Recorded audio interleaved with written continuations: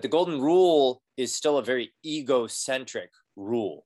The way I wish to be treated is going to be fundamentally different than somebody of a different race and gender from a whole other country wishes to be treated. And I owe them that level of kindness.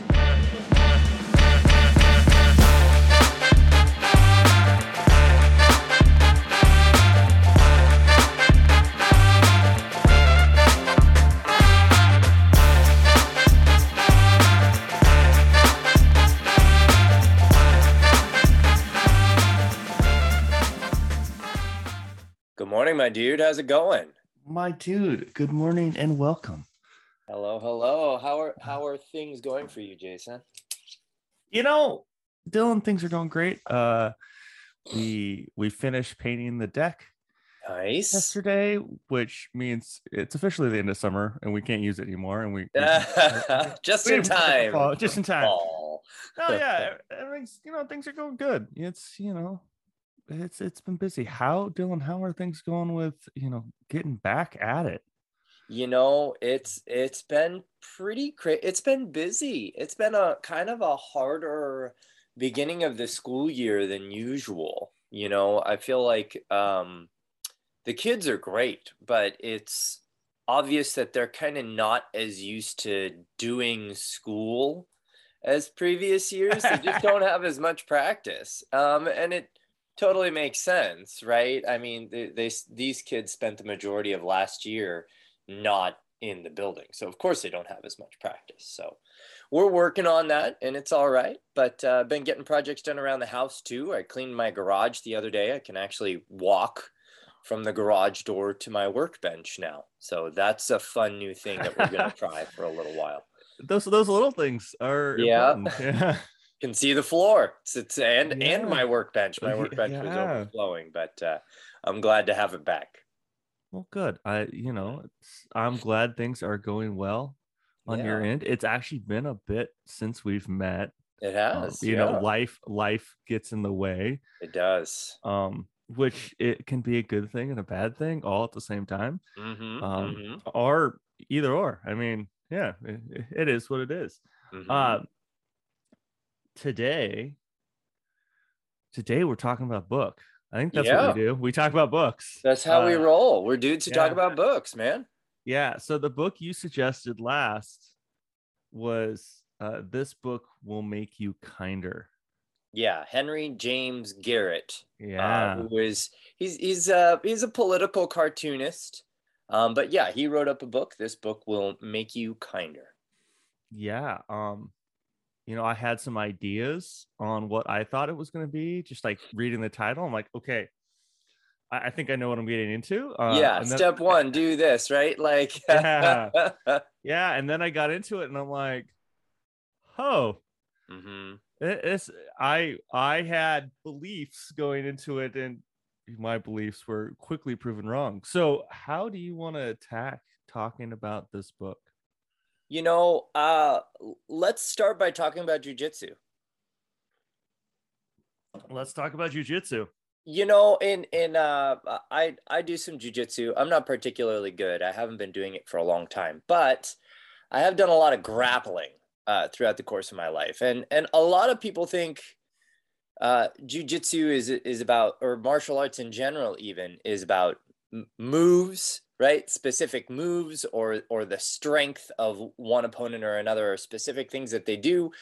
But what you realize quickly in jujitsu is that no matter how strong you are, somebody who is a lot smaller than you can get just like a lock on you and choke you out and end up overcoming you. And the way this is pertinent here, it gets back to kind of how I think similar to you, what was going to be in this book.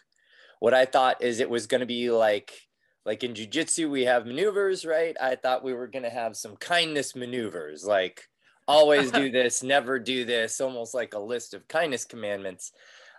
In jiu-jitsu, what's important to be victorious is understanding position. Right. And it's less about like how tightly of a grip I can have on this person's arm. And it's more about understanding whether it's even important to grab their arm, and thinking better about position overall. And I think what this book does is, instead of necessarily giving you sort of a laundry list of nice things you can do, it really devotes a lot more of its airtime to positioning yourself in terms of empathy. Yes. And I think that's where this book is at the same time valuable, but also I worry that it's its greatest strength, but also its greatest weakness. And we can get a little bit more into that. But it's that positionality that I think is important in this book for people who care to or are willing to listen enough to have their position on empathy be moved a little bit. This is an incredibly powerful and valuable book. So I think that it takes kind of a higher, more like a top down, from high in the sky view of what empathy sort of looks like. And it really focuses more on why this book will make you kinder. I agree with that. But it does it through the lens of how can we maximize empathy? Yes. And that's the direction that it takes. It's a lot more focused on shifting your mindset. Yeah. About how you think about empathy. I like the analogy of jujitsu. Someone who's never done jujitsu, but I do get the analogy of positioning. Yeah. And some questions that popped up for me in reading this book was, why do I empathize with person A versus person B? Sure. I'm friends with both person A and person B. I know both person A and person B, but I empathize with person A more than person B. And like, so it's like, why do I empathize? Why do I empathize with people? Is like that core question that came out of this book for me. Yeah. And that's a great, I don't think I've ever really thought about that. And he talks, Henry James Garrett talks in the book about experience. And I'd never really thought about how my experiences, caused me to empathize with people differently.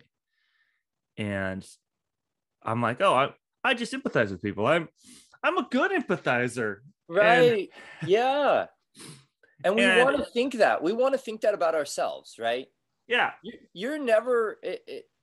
Look, I've been through the military. I've been in a lot of places. I've done a lot of stuff. And you never run into somebody, kind of no matter how much the fool they're acting, who's like, yeah, today I'm looking to be a bad person. Like, it doesn't happen like that. I think people in general want to do good. So to tell... that gets back to why I think this book's angle is both its biggest strength and its weakness, right? It's challenging people who might think that they're already empathetic, right? Yeah. To be like, you can do better. And I would agree with that sentiment in general. That idea that you had, I actually flagged that page. It's the rat experiment page. Okay, yeah. This is the one that I flagged, and it gets at exactly what you are thinking about. And I'll read a quote here from the book, right? A white rat raised among only white rats will fail to empathize with a black rat. She'll readily save another white rat from a trap, but won't do the same for a black one. I think this is really important. The animals look the same except for the color of their fur. Otherwise, they could be very nearly siblings, right? When they divided the rats up into these two separate groups, which, by the way, doesn't really happen in nature. We can talk about that a little bit more later, but these rats were artificially separated into colors. I'm sure you can see the bigger picture here, listenership. Well, yeah, him being a politically cartoonist, him being a political cartoonist and stuff like that. Yeah. I will say the book does a really great job. I'm not trying to derail you, but the book does a It's all really good. great job of, it has these fun cartoon illustrations in it. Visual aids pretty Yeah. much in the form of cartoons, Yeah. basically every page, every other page. Yeah. I'm flipping through here and I can't find a pair of pages. Yeah. Yeah, all of them have some sort of political cartoon. Yeah. Outside of what I'm reading. Political cartoon, I don't want you to think, caricatures of presidents. That's not the kind of political cartoons he's doing here. And they're not all cartoons either, right? So like, for example, it's a relevant example. This one, it's a picture of two dogs. One is looks like a yellow lab. The other one looks like maybe a Rottweiler. And the yellow lab says, "We look very different." And the other dog says, "But we are both dogs. Shall we play?" And the other dog says, "Okay." Right? Like, it's simple little cartoons that really drive his point. But sorry, with the rats, back to rats. Let's talk to rats. Readily save the white rat will save another white rat from a trap, but won't do the same for a black one. So this is with a white rat that's just raised with white rats. Incidentally, I'm sure that it's the same with black rats that were just raised with black rats. Okay, it doesn't say that explicitly here. But a white rat raised only around black rats will fail to empathize with other white rats. So there's your counterexample, right? Even a white rat, if they're raised only around other black rats, one white rat, a dozen other black rats, the white rat won't save a different white rat from the trap. And then incidentally, this is on the next paragraph, right? A white rat raised around black and white rats empathizes with and acts to rescue rats of both colors, right? And so that's kind of this, I think this was precipitated by your idea, like, okay, well, why do I empathize with some people more readily or at all than with others? And I think what that experiment is trying to show us is that it's a function of exposure. And how do we think of people as our in-group? And I think that this book is trying to tell us that if we would care to think of the world in terms of in-groups and out-groups, we should think of humanity and maybe even all living things as part of the in-group, right? And then it goes on to give advice for how to do that. Yeah, and I think that was like the turning point in the book for me. It was like, it really started me questioning. Like, I expected going into this book, I had a belief, and we can talk more about beliefs, but I had a belief that I was going to get a series of, help someone out with their groceries, help someone cross the street. Like, sure, I'm just like a list of tasks. That's right. Do these and you're gonna feel better and be kinder. But it was like, oh, let's go some like meaningful, deep shift thinking, going, hey, you empathize with people that you can relate to. You empathize with people that you have common experiences with, or feel that you have common experiences with. You don't empathize with people that you don't have common experiences with. And it's like, you empathize with people you feel connected to, and you don't empathize with people you don't feel connected to. And it's like, oh, now I'm like thinking of past all my like experiences with coworkers and whatnot, going, God, why was I nicer to this person?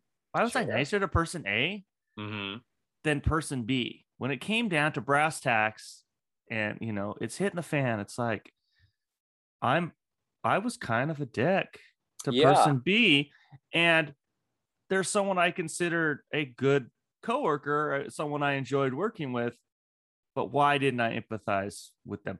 And that I think that really sums up like the book in general. We're at 15 minutes. It's summed up. We're done, guys. We did it. We summed it up. Yeah. But yeah, it sums up that the book of, let's think about our empathy towards others. And the white rat black rat thing really illustrates that well. Yeah. And yeah, it's one of those books that I did not expect for me to have this type of shift in thinking. Mm-hmm. Mm-hmm. And, you know, and that goes to belief. And one of the things in coaching is you talk about limiting beliefs. You talk about, you know, something, I believe X, whatever X is, I believe this. And in coaching, you're challenging it is what makes that true? What makes that true for you? And, you know, they talk about in the book just the belief around empathy. Mm-hmm. And I'm failing to figure out where it was in the book. I feel like there was so many great things that came out of this book for me. But yeah, belief and seeing how you view people. I've been talking a lot. I've been rambling a little. What? I'm just letting you jump in, run. save me. Jump in, save you me. know, one of the important things that you're getting at here is how is our empathy limited? And he's got a whole chapter.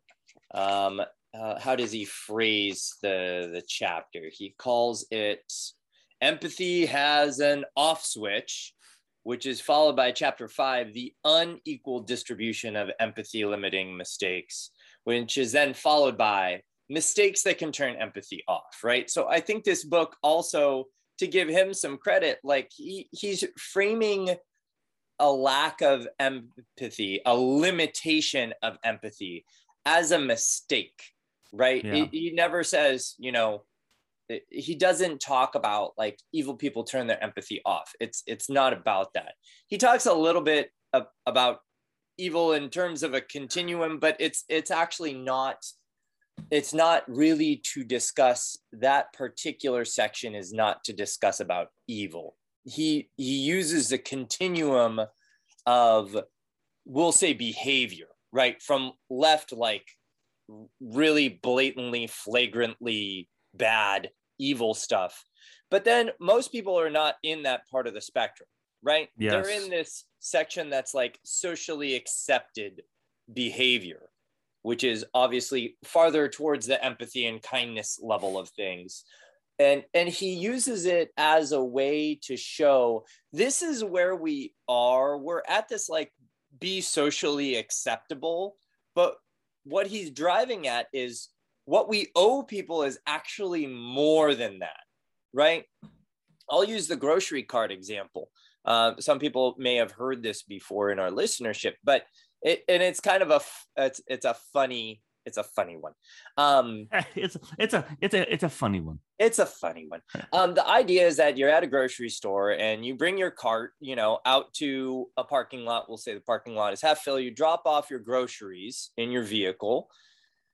And then what do you do with the cart? If you leave the cart in the parking spot next to your vehicle, you're not going to get run down by the police. You're not going to get fined. Probably nobody's going to come out and shake their fist at you, right? It is, for many people, socially acceptable to do that. There is no negative consequence. I'm going to pop it up on the curb. Yeah, leave it in the spot next. Don't get me started. Leave it in the spot next to me. Some people may think that's socially acceptable. I'm one of the people that doesn't, but that's my issue that I'm working through. I'm trying to be a more empathetic human being. But then the flip side of that is, you know, bringing your cart, of course, to the little cart receptacle area. Now, some people may do that out of habit. Some people may do that because they're rule followers, and I'm raising my hand over here.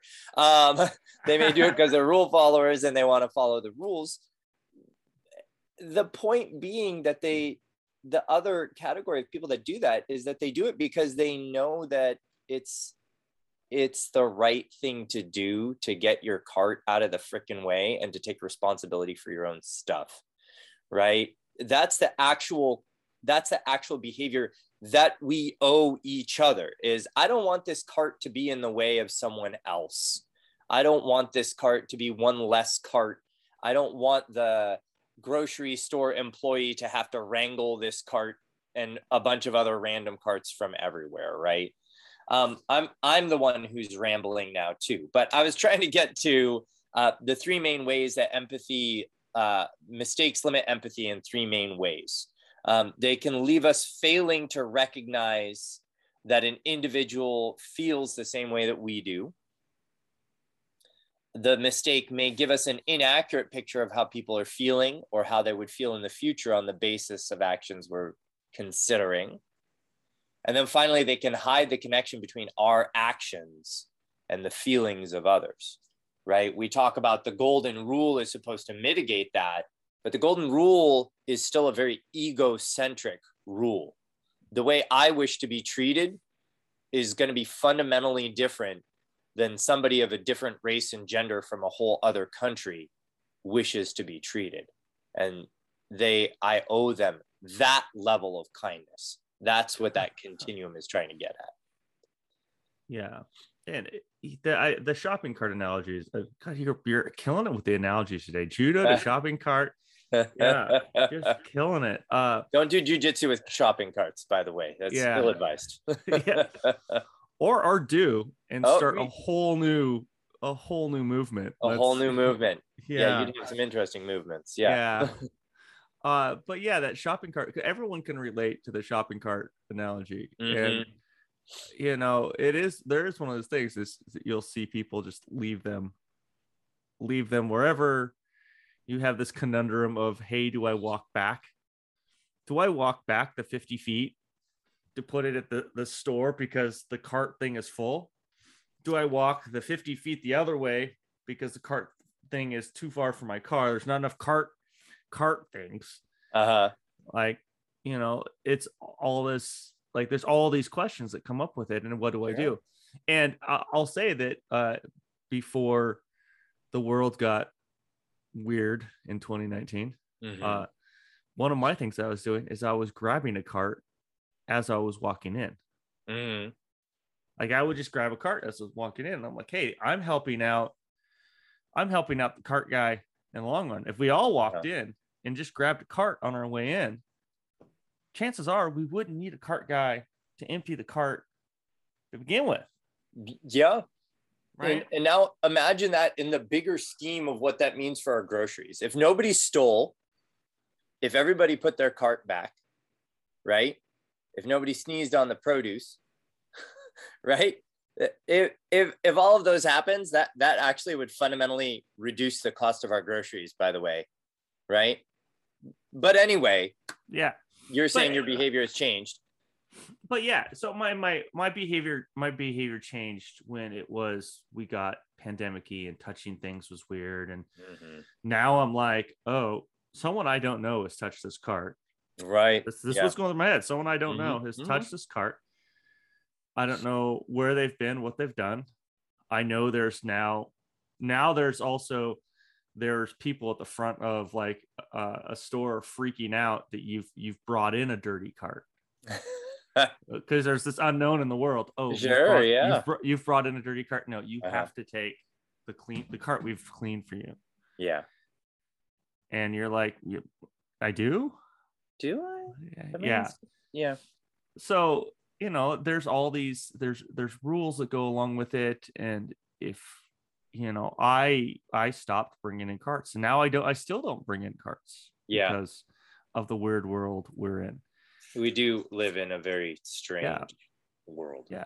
But it's that whole collective. If we all do this little thing, this tiny little shift, we can help each other out. We can free up parking spots, you know, because sometimes there's that guy that's like, well, your cart receptacle's full and I don't want to walk 50 feet. So I'm just going to pop it up on the curb and be like, you know, have more employees to take this out. Right. Yeah. Right. Well, and that still drives at the core. That very idea drives at the core of this book, is that somebody who is putting empathy at front of mind, right? Thinking about the experiences of the other shoppers, thinking about first the experiences of the people who work at the grocery store, right? Understanding what others are thinking and feeling and then responding to that. That's kind of the whole idea of this book. And that's why, it wasn't listed in here, put your grocery carts away, because it's the empathetic thing to do, right? He is taking a much higher view. And he talks here specifically about the off switch for empathy, right? And that's ignorance. It's one word, it's ignorance, right? And ignorance may mean just not thinking through your actions. Ignorance, unfortunately, more frequently means not taking the time to listen to and understand what others are thinking and feeling. And choosing, choosing not to. Yeah. Right. Choosing not to listen and understand what someone's dealing with. Well, and I would argue that you're not wrong. There is a certain element of choice there. The other side, though, of that is that we listen to the stories that get told, right? Human beings, like naturally by default, we've lived far longer with oral traditions than we have with written traditions, right? So we are natural born listeners. We listen to the stories that get told. And if we think about the people that are doing the talking, even right now, you and I are two white guys doing the talking. Two white rats? Is that two white rats trying to be better for all rats. Doing the talking about a book. Yeah. But this is, and so in our loop right now, we've taken away from this book what based on our experiences. Someone else could read this book and go, "Oh, this book's shit." Sure. Someone else could read the book and go, "Oh, yeah, he started an idea but didn't go deep enough." Mm-hmm.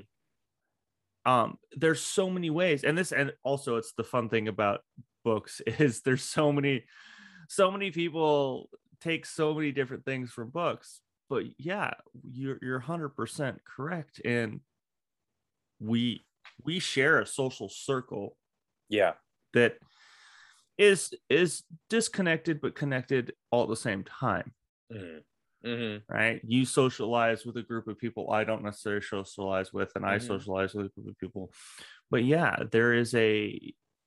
we have, and I want to say ignorance can come across as a bad word, but ignorance doesn't necessarily need to be a bad word. Ignorance can be like, hey, you can acknowledge your ignorance and be, I think I have some ignorance going on right now. And it seems like you're coming at this from a different perspective than me. So I'm going to shut up for a bit. Can you help me understand how you're approaching this? And that's all you got to do. And you're absolutely right. It's giving other people airtime. We can't listen until we shut up, right? And so giving other people airtime, hearing other people's stories, letting other people talk. And that's something that I try to be really mindful of. I know it's something that I'm also working on as a human being is letting as an alpha male. If we're being honest, that's the I'll say the role to which I was raised. That's what was inculcated to me at a young age as far as what my position in society should be. Inculcated. You're welcome. Yeah, that might be one I have to look write that one down. But I've also learned over time, it's also important to note here that even with all of that, I've found my way to a profession where I am, and I'm not boo-hooing here, I'm in the minority. I'm an elementary school teacher as a white 40-year-old male. And it's not that there are zero white 40-year-old males in education, but it is not unusual for me to be the only male in the room. And I try to be really mindful of how I think being in that environment a lot has helped me in other environments where I am not the minority to shut up and let other people talk. And I've always tried to have it be that I will speak if I feel like my position needs to be shared. But I try to let other people have the floor as much as possible. And I know that doesn't always happen. Saying that, I don't think it was really hit on. I think it was hit on some in the book. Just him talking about who he is. Mm-hmm. Is, there's I guess a crippling side of empathy, and that crippling side of empathy is being over empathetic. Sure.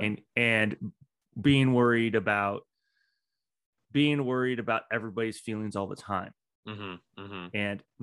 And being worried about it so much so that you don't share what you need to share. Mm-hmm. And there is a balance. So you want to make sure your opinion's heard. Like, hey, thank you for sharing. This is my opinion on it, right? You've done your part. You've done your listening. Instead of just dominating, going, no, this is what it is. Yeah. So there is that balance of, yeah, listen, but do share your opinion as well. Don't not share your opinion. Make sure that you're getting your opinion out there, and know that we are going to disagree with each other. Oh yeah. Oh, definitely. And I'll orbit back around to this idea of airtime. I'm not saying that I don't talk, but But if you're I'm talking in a right now, exactly as we both talk right now. If I'm meeting with my team and there are 5 of us there, I should not be talking 80% of the time. 80% of the airtime should belong to the other 4 people in the room, right? So barring if I'm doing a presentation or something, right? Like if people are getting information from me because that's my assignment or whatever, that's one thing. But I think I don't want people to walk away from this thinking, well, the book dudes are saying that white guys should shut up. I'm not saying that at all. I'm saying that everybody needs to be mindful about making sure that everybody has airtime. And I think that that's particularly important. And the book does get at this. It's particularly important to be mindful of that if you have privilege. Yes, it does. I'm not gonna try to beat that to death, but the idea being that power is not, and he talks about this pretty directly in the book, power is not equally distributed. The people that are listened to, it's not equally distributed. When I talk about, as I'm one of 5 people in the room, that I should be 20% of the talking that's happening, that's an equal distribution, right, of airtime. And that's not kind of what we generally have by and large in a lot of our social situations. Yeah, and as leaders, as you're trying to give everybody airtime, sometimes there's the quiet person in the room. Yeah. And maybe they don't have anything to say, but you got to give them the airtime and go, yes, Todd, I've noticed that you're quiet. Yeah. Is there anything you would like to add to this? No, I'm good. Okay. Yeah, and you're getting at something really important, is that for those of us that do have privilege or power or whatever it looks like in your context, inviting, not just assuming that they'll say something if they have something to say. That is a privileged position. I know that if I have something to say, I will say it, because frankly, I usually feel comfortable doing that, right? Because that is a privilege that I enjoy. I try to use it only for good, I promise. But the other half of that is for those of us that are, in charge or are in a position of power, in deliberately inviting those that don't have it, the quieter, the I don't even want to say less privileged, but the people that speak up less, they may have important things to offer. It happens in my classroom all the time, as I'm sure people can imagine. I'm sure there's a big chunk of our listenership that maybe even was the quiet kid in class. But it's important. Surprisingly, yeah. that was me. Mm-hmm. Surprisingly, that was me. As extroverted as I am, I was the quiet kid in class because Mm-hmm. I felt socially awkward Yeah. and had not found my voice yet. Yeah. And then I found my voice and I talked way too much. You And overcompensated. yeah, I overcompensated. Then I have to learn to shut up some. So, but there is an introverted extroverted thing about it too. Sure. There, you know, and then there's the socially awkward thing about it as well. Mm-hmm. Like some people are comfortable being in a room full of people they don't know Mm-hmm. and Mm-hmm. stating their opinion. Yeah. And then there's some people that they don't feel comfortable in a room of people they don't know and stating their opinion. Yeah. Well, and having that conversation and this, I think this goes back to that empathy for me is, you know, I empathize with it is when in my younger years, and I probably blocked some of that experience out, but you know, reflecting back on it, my younger years, I did not feel comfortable sharing my opinion in a room. mm-hmm. And then in my older years, when I found my voice and I'm able to share in a room, you know, I think it took me a bit to empathize with that person who, you know, is an adult in a room full of people being really quiet and going, oh, I'm struggling to empathize with them. Now, because of books like this and because of experience, it's like, oh, I do empathize with, you know, Todd, and, you know, let's figure out how do I get Todd to speak up. And sometimes it's not a ask Todd in front of a group of people. I've noticed you've been quiet, you have anything to say. Todd may go, no, I have nothing to say. We may still want to circle back with Todd and be like, hey, you know, I really do value your opinion. I would love to hear some more on what we talked about, Mm-hmm. you know, and then ask very pointed questions. You know, this is the plan. What approach would you take? You Sure. know, what am I missing? Instead of, do you have anything to say, which is a very yes or no Sure. question, but Yeah. giving them also an opportunity to say. And then if Todd says no, probably leave Todd be. Otherwise, you could end up in HR for harassment of, you know, You want to be hey, careful with that. Yeah. this guy's always He's always in my face. He's calling me out. Well, but you're getting at something that's really important there that I do want to touch on a little bit, is that context is important.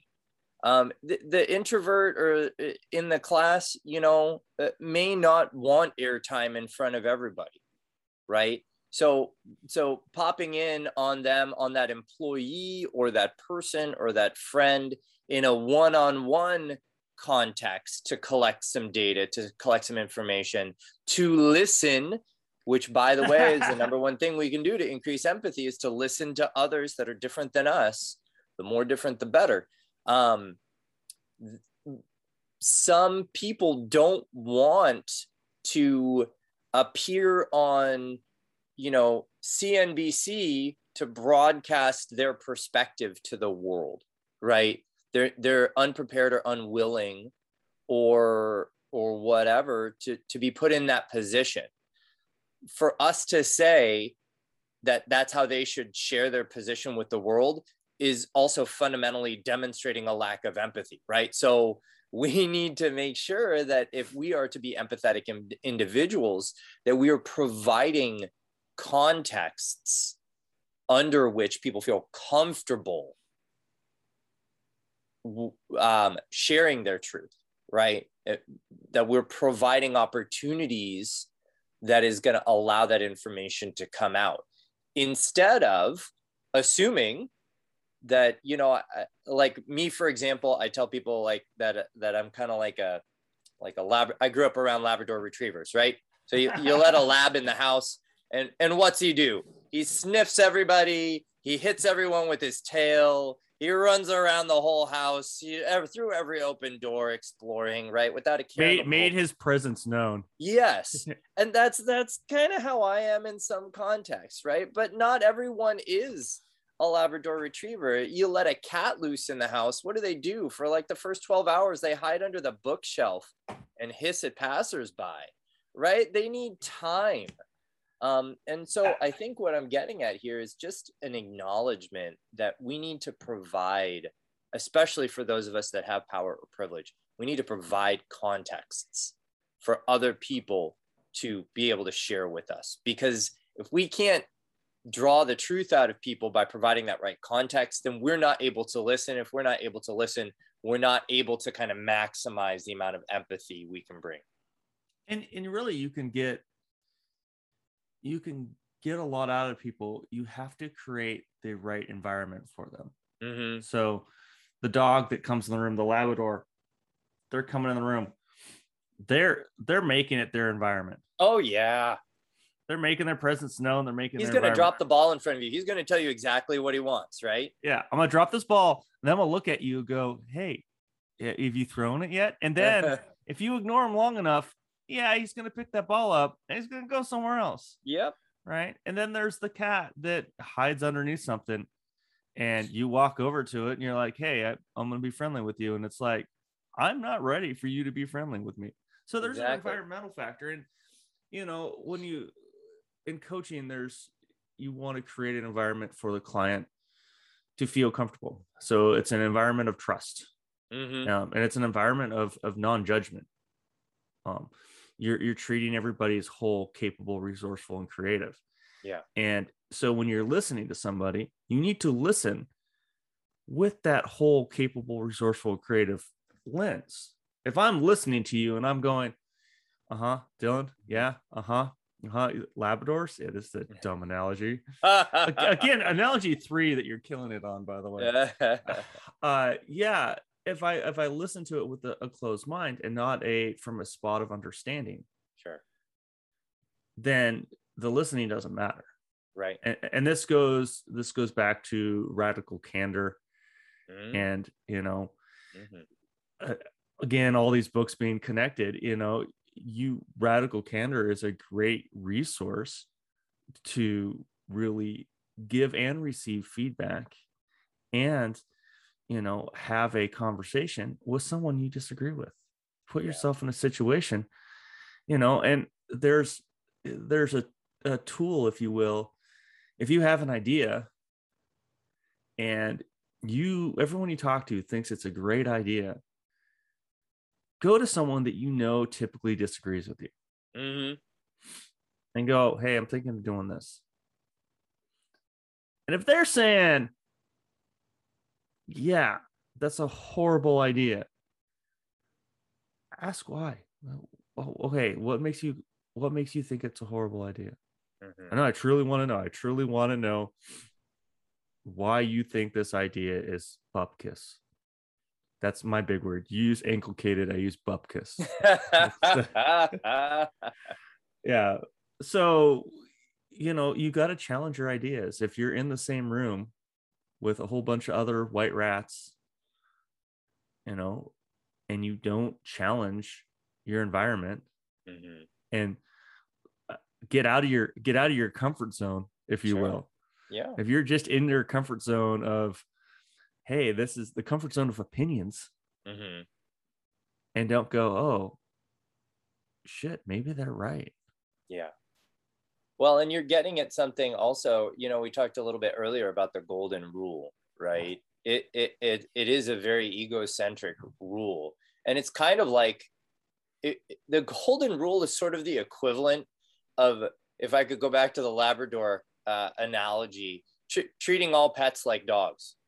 Like you're setting yourself up for a disaster. Right? There are a lot of pets that if you treat them like dogs, you're not going to be real happy with the outcome. You treat a bird like a dog, you let him outside to poop, he's going to fly away, right? Or get eaten by a cat. You let a cat out, you're going to, right? And human beings, right? Obviously, they require different contexts. Everybody has different lived experiences. Everybody has different lived cultures. And the only way to use the golden rule all the time is to assume, if I did that, it would be to assume that everybody treats the world like I do, a bouncing Labrador retriever that's happy to tell other people what I want and knows how to get stuff and feels powerful. Left-winged, right-winged. Sure. All the wings, they have the same thoughts and opinions you do. Yeah. Right? What really needs to happen is first of all, recognizing that other people have different lived experiences. And that second of all, that other people experience the world differently than I do. And the book is arguing that not only is it a nice thing to do, but it's actually kind of like a responsibility, I think he argues, as human beings, to take the time to understand that, to understand the different lived experiences and how people want to be treated, more like the platinum rule, right? And Yes. And then drive, the next level up, not just treat people how I wish to be treated, but treat other people how they wish to be treated. That sounds much better to me. And part of what you're hitting on is this cat and dogs thing. Is if you go and say people, now you go and say team, classroom, yeah, and whatnot, and you're like, hey, so I'm dyslexic. It's something that I held a lot of shame with growing up, being dyslexic. It's probably one of the reasons I was the quiet kid in the room. Yeah. And so when you're teaching the masses, right, and you have the kid that's dyslexic and is not learning the same and not thinking the same as everyone else in the room, as the mass in the room, the majority, and is struggling differently, right? And if we're treating everybody the same, we're golden ruling it, like that kid is going to get left behind. And it's not just kids, it's also the adults, the adults you're leading, the adults you're interacting with. And you have to do a thing. And this is where one-on-one times come in. And this is where, this is where coaching can come in. This is where, tutoring can come in. All these things can come in. But it's about, you got to treat people as individual learners, individual thinkers, individuals with opinions. And you've got to find a way to empathize and connect with them. But you also have to treat, and this comes up a lot. I feel, at least I relate to it a lot as someone who's led a group of people. You have to treat everybody the same. Yeah. You have to treat the masses the same. So if I'm letting Johnny come in, 2 hours late because they're going to school, and Todd comes to me and goes, hey, I want to come in 2 hours late because I want to go to school. And now I don't do that. Yeah. So there's very much so. Todd's getting a lot of airtime today. Apparently. Yeah, Todd. Is he do we need to invite Todd? Does he need to be our third podcaster? Yeah, I think we'd have to get a cardboard cutout. Todd is fictional, but we could get a cardboard cutout of this is Todd.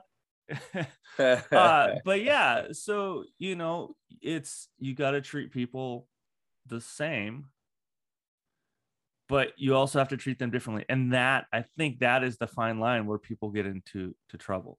Well, I'm treating everybody the same. But there was I think it was a kindergarten teacher. My wife watched, I don't know if it was a TikTok video or what, but she was, the kindergarten teacher's example was, oh, you got to scrape on your elbow. Okay, here's a Band-Aid, right? Oh, you got a cut on your knee. Oh, okay, here's a Band-Aid. Oh, you smashed your finger with a hammer. Oh, here's a Band-Aid. Oh, you broke your arm? Here's a Band-Aid, right? And it gets increasingly ridiculous, right? You got hit by a bus? Here's a Band-Aid, right? And of course, that's ridiculous. We give people the level of care that they need. We differentiate. And I think that, what you're saying is that we're differentiating for Todd here. Todd, that 2 hours is incredibly valuable to Todd. He's not sleeping. He needs that to continue to learn and grow and develop as a human being. He's going to school, right? It's important for him, and to be able to make room for that, the other coworker who's like, yeah, I need that. That's not fair. His empathy machinery needs a little bit of exercise. Yeah. Or maybe he needs to listen. Or if it's you that needs to do the listening because homeboy, who wants 2 hours and is only just now mentioning it, maybe he's been going to school and burning the candle super hard and been really stressed out because he's also been going to school and deserves that extra time, right? Yeah. It makes me think about, I remember leading this group of people, and I had this lady come up to me. What can we call her? Let's call her Becky. Becky works for some reason. I don't know. Maybe I saw a name. I thought it was going to be Toadette for sure. But... Oh, the other lady can be Toadette if we want to. But yeah, so Becky comes up to me and is complaining that, I'm giving Toadette all this privilege. Mm-hmm. And Toadette is an A-type personality that is just running at it, just getting into it. I want to learn everything I can learn. I want this. I want to go to the next level. Mm-hmm. Well, upwardly mobile Toadette. Yeah. Becky wants what Toadette wants. I'm really not giving Toadette any opportunity besides going, okay, get your work done, in your free time, go do this. Mm-hmm. Becky sees me giving all this opportunity when I'm not doing much. And sure. I go, the same opportunity is there. You just got to go, and when you have free time, run over there. Mm-hmm. And then there's always an excuse. There's always, I'm like, okay, I'll come over here and I'll cover you. Yeah. While you can go do this. And there's definitely that personality type of, hey, I want what this person has, but you're not necessarily empathizing with everything that they're doing, everything they're sacrificing. This goes back to sacrificing. You come home and do you read a book, or do you come home and watch TV? Me? Anybody. You just sure. And this is the whole we're doing this we're having this conversation right now, but we are sacrificing something. Oh yeah. And that's part of what that empathy is realizing what people are sacrificing and realizing the impact that you have on people. Thought I was doing good for Toadette, but I was upsetting Becky. Yeah. Well, and I think it was Benjamin Franklin. I'm probably misquoting, or maybe he was misquoted in the first place. But basically, he was driving at treat people with kindness because you never know what battles they're fighting, right? And that's coming from a place of, or at least attempting to come from a place of, you don't know what you don't know. And if people are having a hard time, or if they're not, just start with kindness, because you never know how hard the struggles that somebody else might be going through. And I think, again, that drives back to, we need to listen to understand, right? And I know that particularly for me, it's kind of easy to self-advocate, but it's also important to acknowledge that it's not easy for everyone to self-advocate. We still have a responsibility to make room for them to be heard. And it can be hard. When I say we, I'm not even sure who I mean. Who is this we? who is this royal we? I think a lot of people would love it if people would just sort of wear on their sleeves or like a little speech bubble over their head, this is who I am and this is what I need from you right now, in terms of what does high quality empathy and kindness look to that person. But people don't do that. Have you ever seen in the offices, I remember being in an office, it was a big thing, people could put on their office doors how they were feeling that day. It was this little like magnetic chart, and you could be like, in a great mood, come on in. Super busy, no, really super busy, piss off. Like, no, really, if you knock on this door, I will like throat punch you. Like, sure, yeah. And it was a great idea. I feel like in concept, you had to go change it, and people had to go read it, and but I mean, that's kind of what you're talking about, is if people could wear t-shirts like, hey, free hugs, come on over. Or if mood rings worked, yeah, if mood rings yeah, like, would it make it easier? Would it not make it easier? Would I, if I knew that Todd was having a bad day, would I go up and talk to Todd and be like, hey man, it looks like you're having a bad day? It can be hard to read the body language necessarily on for every, I have a classroom with 22 kiddos in it.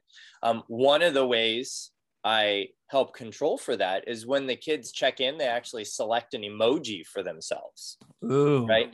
And I acknowledge that some kids, they're always going to choose the smiley face with glasses emoji because they don't want to give up too much. That's fine. It doesn't work for everybody.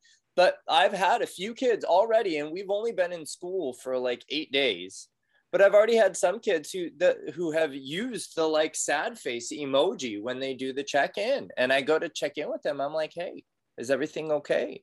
And is there anything I can do, or is there anything I've done that you're stressed out about? And I checked in with the kid just on Friday. He had used the sad face emoji when he checked in. And I went to him. I like kneeled down next to his desk, and I was like, is everything okay? Are you worried about something we're doing in school today? And he said, no, actually, you're doing a great job. I'm stressed out about how things are going at home. Right? So if I hadn't have taken just to create that space, right? And when we talk about context, if I just shouted out to the class, is anyone sad today? I'm probably not going to get a lot of hands raised. What you, child over there, why are you sad today? I'm not going to get much feedback. But by making space, right, providing those additional contexts for people to share their truth or where they are, I think is really valuable. And I don't, my context is not just as a school teacher, but also as a family man, also as a teammate to other people in my building, other professionals, and a friend, right? So making sure, and the better you get to know people, the better you get to know the context that work for them. With my youngest, if I try to, correct her behavior in front of the whole rest of the family, honestly, she doesn't really care. She's fine, right?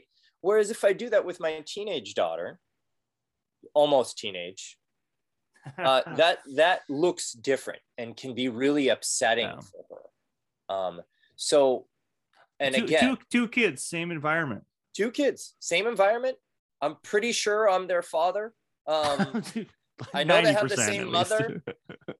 I'm being funny. It's a running joke in the house. I'm the only one in the house that does not have red hair, so it's always. I was gonna say doesn't have hair, but yeah, well, fair enough.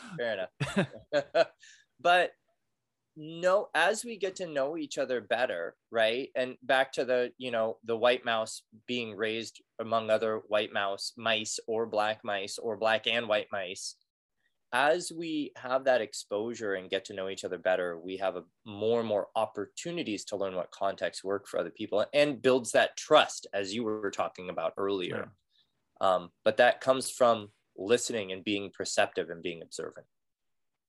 It does. I like this whole emoji thing. I really do. I was going to ask, like, how do you go about sharing these concepts in the classroom?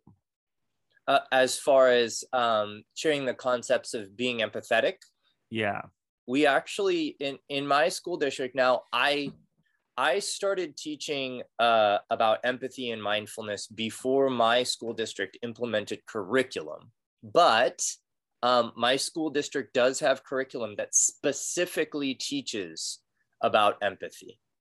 I don't remember that when I went to elementary school. I mean, wasn't I don't remember. thing. I don't feel like I remember a lot. No, School has changed a lot. It was weeks ago. And there's a couple things without getting into a whole ginormous tangent, but the kids are different. The students that we receive in elementary school are fundamentally different than they were 20 years ago. And the reason for that is that our society is different than it was 20 years ago. Oh gosh, did I say 20 years ago? I wasn't even in elementary 20 years ago, then 30 years ago, right? The world is different. Yeah.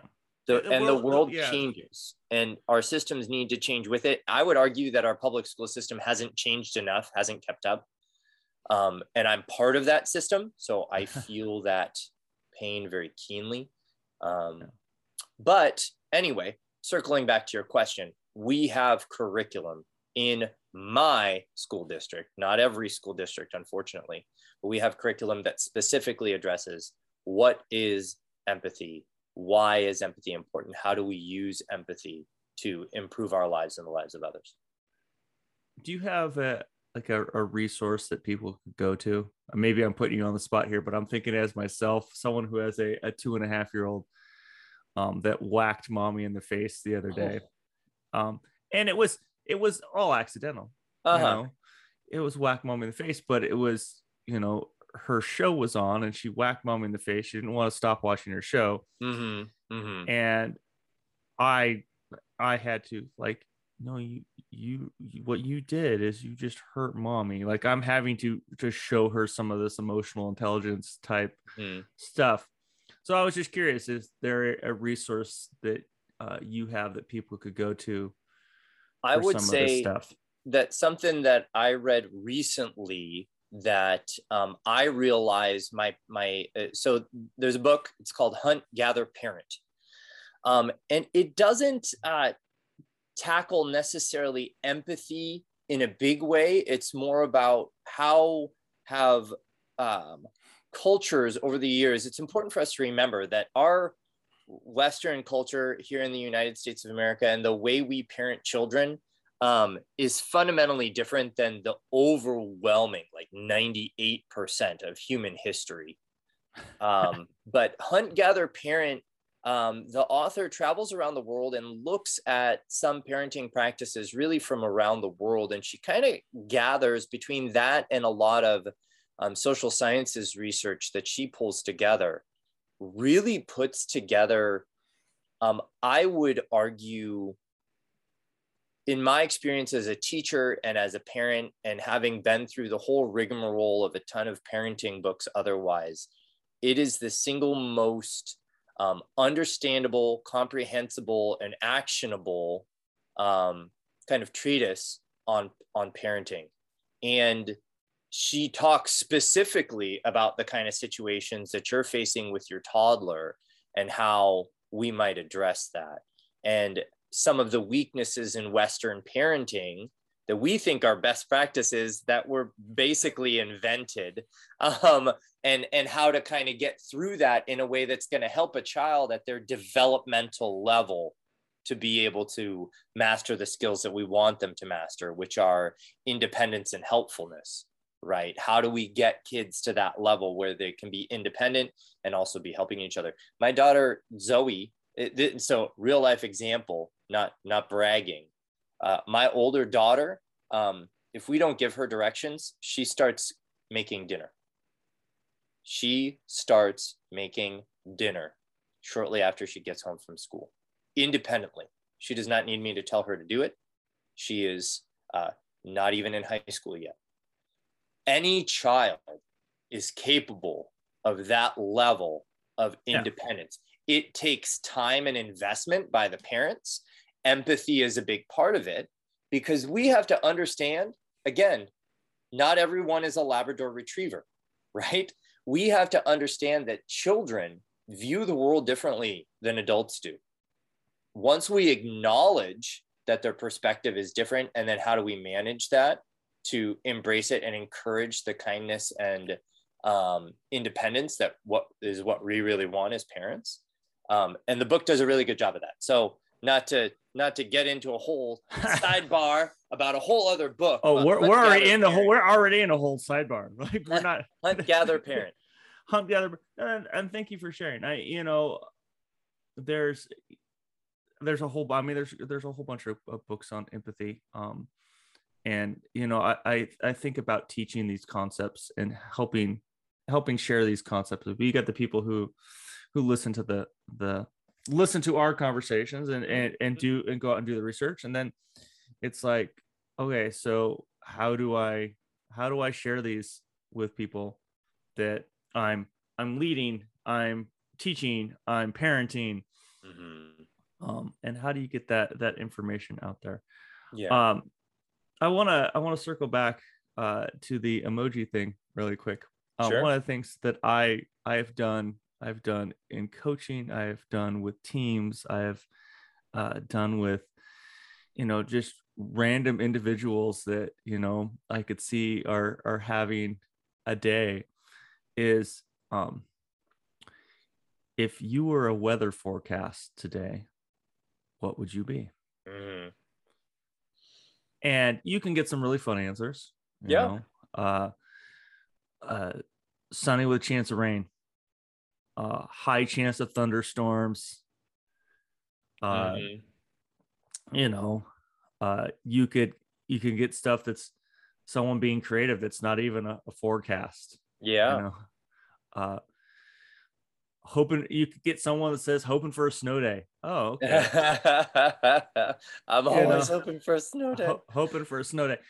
Well, it really does help. It gives you that opportunity. You can do this in a group setting, and then if someone says hoping for a snow day, you could circle back with them. Hey, hoping for a snow day. You just being funny, or do we need to figure out giving you a day off?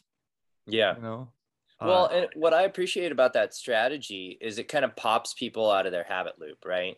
The habit loop being, hey man, how's it going? Oh, good. Right. And I've even caught myself there. A colleague will be like, hey, Dylan, how's your day going? Oh, good. You know what? Actually, math was really hard today, man. I got to rethink this lesson. I might even have to reteach it. So it gets people, I appreciate that it gets people out of those habit loops. And you may get better data about how somebody's doing as a result. Absolutely. Yeah, and it's taking that time and reframing it and listening. It's that listening to a response. I know we've talked about it here before. Yes. That hey, how's it go? I will say that we've been talking for a bit now, and it sounds like we're kind of in a loop ourselves. I would agree. So, is there anything else that you would like to share on this book? I think this book is probably worth it if just for his great cartoons. He's got some really good ones in there, and they're poignant and they're funny. And I would say that most of them, not that they're not child appropriate, but a lot of them have vocabulary in them that it's not really going to help children understand it. But for adults, there's one that's in here that's really good. It's a butterfly talking to a slug, and the butterfly's like, I'm a butterfly, and the slug's like, caterpillar. Hi, caterpillar. You're a caterpillar. And underneath it says transphobia, right? Like back to it, and it's a really good kind of punchy, cheeky way of reminding people that we need to treat each other better. Back to the platinum rule, moving away from the golden rule towards the platinum rule. Look, if the only equipment you have, if the only emotional toolbox you have available is the golden rule, that doesn't make you a bad person. It doesn't. But we talked a little bit about the level of kindness that society expects of us, and that's like the socially acceptable. And then, but how do we push that farther along the continuum to be the level of kindness that we really owe each other? Yeah. And I think that this book is powerful if just for that. If you grab this book and you're expecting like a 10 commandments of things you can do, daily practices to be kinder, wash your armpits, buy coffee for someone, you're not going to get that. That's not what this is about. This is a broader view of the mindset that you can have to be kinder to anyone, adults, peers, children, and a lot of it, the crux of it is the listening skill, and how do we limit our empathy limiting mistakes, and it's through listening, and there's a lot of tips and stuff about how to do that. It's very much so a book that helps shift your empathy mindset. Yes, absolutely. So I know my answer to this, but would you read this book again? I would. I think that this book is definitely another one that I would revisit. I have a shelf of books that, apply for revisiting. The other thing that's nice about is there an application process for that? They fill out an application. I would like to submit. There's a set of books that I come back to about once a year. And I think that this book deserves a place on that shelf. And one of the reasons for that, if I'm being honest, is it's a really short read. It is a short read. I think this is besides the Four Agreements. The Four Agreements is shorter. But this one comes in at under 200 pages. But a lot of those 200 pages are visual aids, so to speak, comics, cartoons, charts, graphs. I think this is probably the first book we've read. Oh, no, it does have a, I remember now. It does have our classic 4-part. We got to have a 4-block in it. If we don't have the 4-block. It's on page 25. It's kindness explanations and kindness limits. To be fair, it's not scaled, but it's still 4 parts. We got it. Anyway, clocks in at under 200 pages, and a lot of those are visual aids. So it is a pretty quick read. So I would say that this one deserves revisiting. I was looking for my notes. I had it written down what Audible had it at. And yeah, it's like under 5-hour read. I know that. Yeah. And the last one, I think the Think Like a Monk, that came in at about 10, right? That came in about 10. Yeah. Yeah. Yeah. So for me, I don't know if I would put this on my reread shelf. Fair enough. I thought it was a great book. I thought it helps me think about empathy. Now I would say that it's something that I may revisit some notes that I've taken on. Because I think helping ground you in that mindset of how to think about empathy is important. But even if I just saw the book on my shelf, I could be like, oh yeah, this is how it made me feel. So it makes me think about empathy. So it's not a book that I would go back and reread. And it has nothing to do with the book. It has everything to do with just not my reread book. Sure. And I think that is mainly driven by action. I like a book that has some more tangible action to it. I think that's one of the things I noticed reading this book is it was all really deep in mindset, where Think Like a Monk had some mindset shifting stuff in it, had a lot of mind shifting stuff in it. Say that 3 times fast. Oh my word. But it also had exercises in it. And I think that's and it's not what Henry James Garrett, I listened to an interview with him, and it's not what he wanted out of that book. But for me, if that's what you're looking for in this book, that's not where you're going to get, folks. Well, but you should still read it. Oh yeah. Yes. Well, and like I said, kind of at the beginning, that idea exactly what you're getting at. Why it's not a great reread for you is both the biggest strength and the biggest weakness of this book, right? Is it's definitely more about mindset and the ideas and the whys and hows of kindness as opposed to the what, which I think a lot of people, if you're looking for what to do, this isn't quite the right book for you. But I would argue that this will help make all of your interactions kinder. Oh, 100%. 100%. So, speaking of action, it has been a long time since not long. It's been a few weeks. I feel like long. It's been a few weeks. And so I had already called you and I already said, we discussed, hey, what book should we be reading next? And so I've already started. I know I got little cheater. I got it already. I got it already. I started. It's a book that I'm actually super excited to talk about next time we meet. X-Men number 17. Of course. I mean, that is the one where Wolverine and Jean Grey fall in love. Sorry, I'm pulling that out. I don't. It's been a long time since I've read it. I don't know. No, but James Clear, Atomic Habits. So I don't know if you have your copy yet. If you, I don't have my copy yet. It's on the way, but I'll have it soon. Okay. No, I can't because I've already ordered it. Did I tell you that I accidentally ended up with 2 copies of Radical Candor?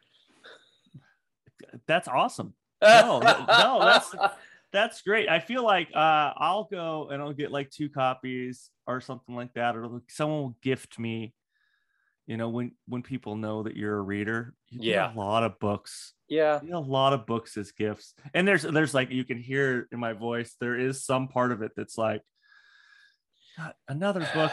But it's usually another book because 9 times out of 10, if it's a book that's popular, I already have a copy. So, but having an extra copy means that you get to like write inside of it and you can hand it to somebody. You get to say, hey, you know, and you can be so cavalier. You can be like, I've read this. You can have it. You can, or you can just randomly put it on someone's desk, or you could put it in one of those book libraries. Oh yeah, the little book libraries. Yep. Those little book libraries. I see those all over the place. I would put one on my road, but the only person that drives up my road is the UPS guy. So he'd be the only one and maybe they want that.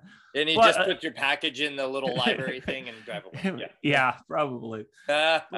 So James Clear, Atomic Habits. I'm excited, and I'm excited about this book because all the books we've talked about, there's been a lot of talking, and I'm at a point right now. I'm itching for an action book. You want some action? Not like, James Bourne, Terminator. Yeah, not a Tom Clancy novel. Not that kind of action, but it's the movie, you perv. You said action, okay. All right, fair enough. I had that. So Atomic Habits. So we're gonna get into that next time we talk. This is another short read. It is. Okay. It comes in at about like 5 hours 40 minutes. Okay. On Audible. So it's a good read, and there's a boatload of material out there for it. So nice. We got a lot to talk about. I actually had a problem. I had to put myself in a mindset of James Garrett's book. This book will make you kinder, which we're here talking about right now, or ending right now.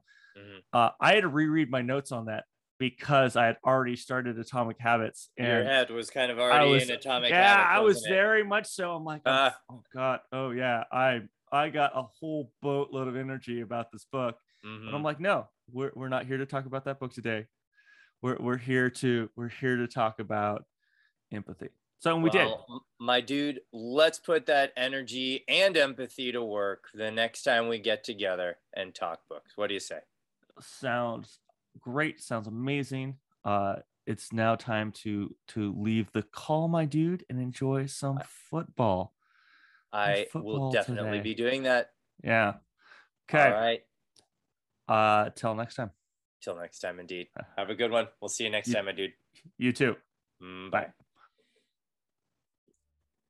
Our podcast was originally recorded on Zoom. Special thanks to Skillsoul on Pixabay for providing our intro and outro music. If you've enjoyed this podcast, please hit the like and subscribe button on your podcast provider. Follow us on Instagram at 2 Dudes Review Books. Let us know what you think we should review. Keep reading, keep learning, keep growing, keep pursuing what's important to you, and keep listening to our podcast. Stay thirsty, my friend.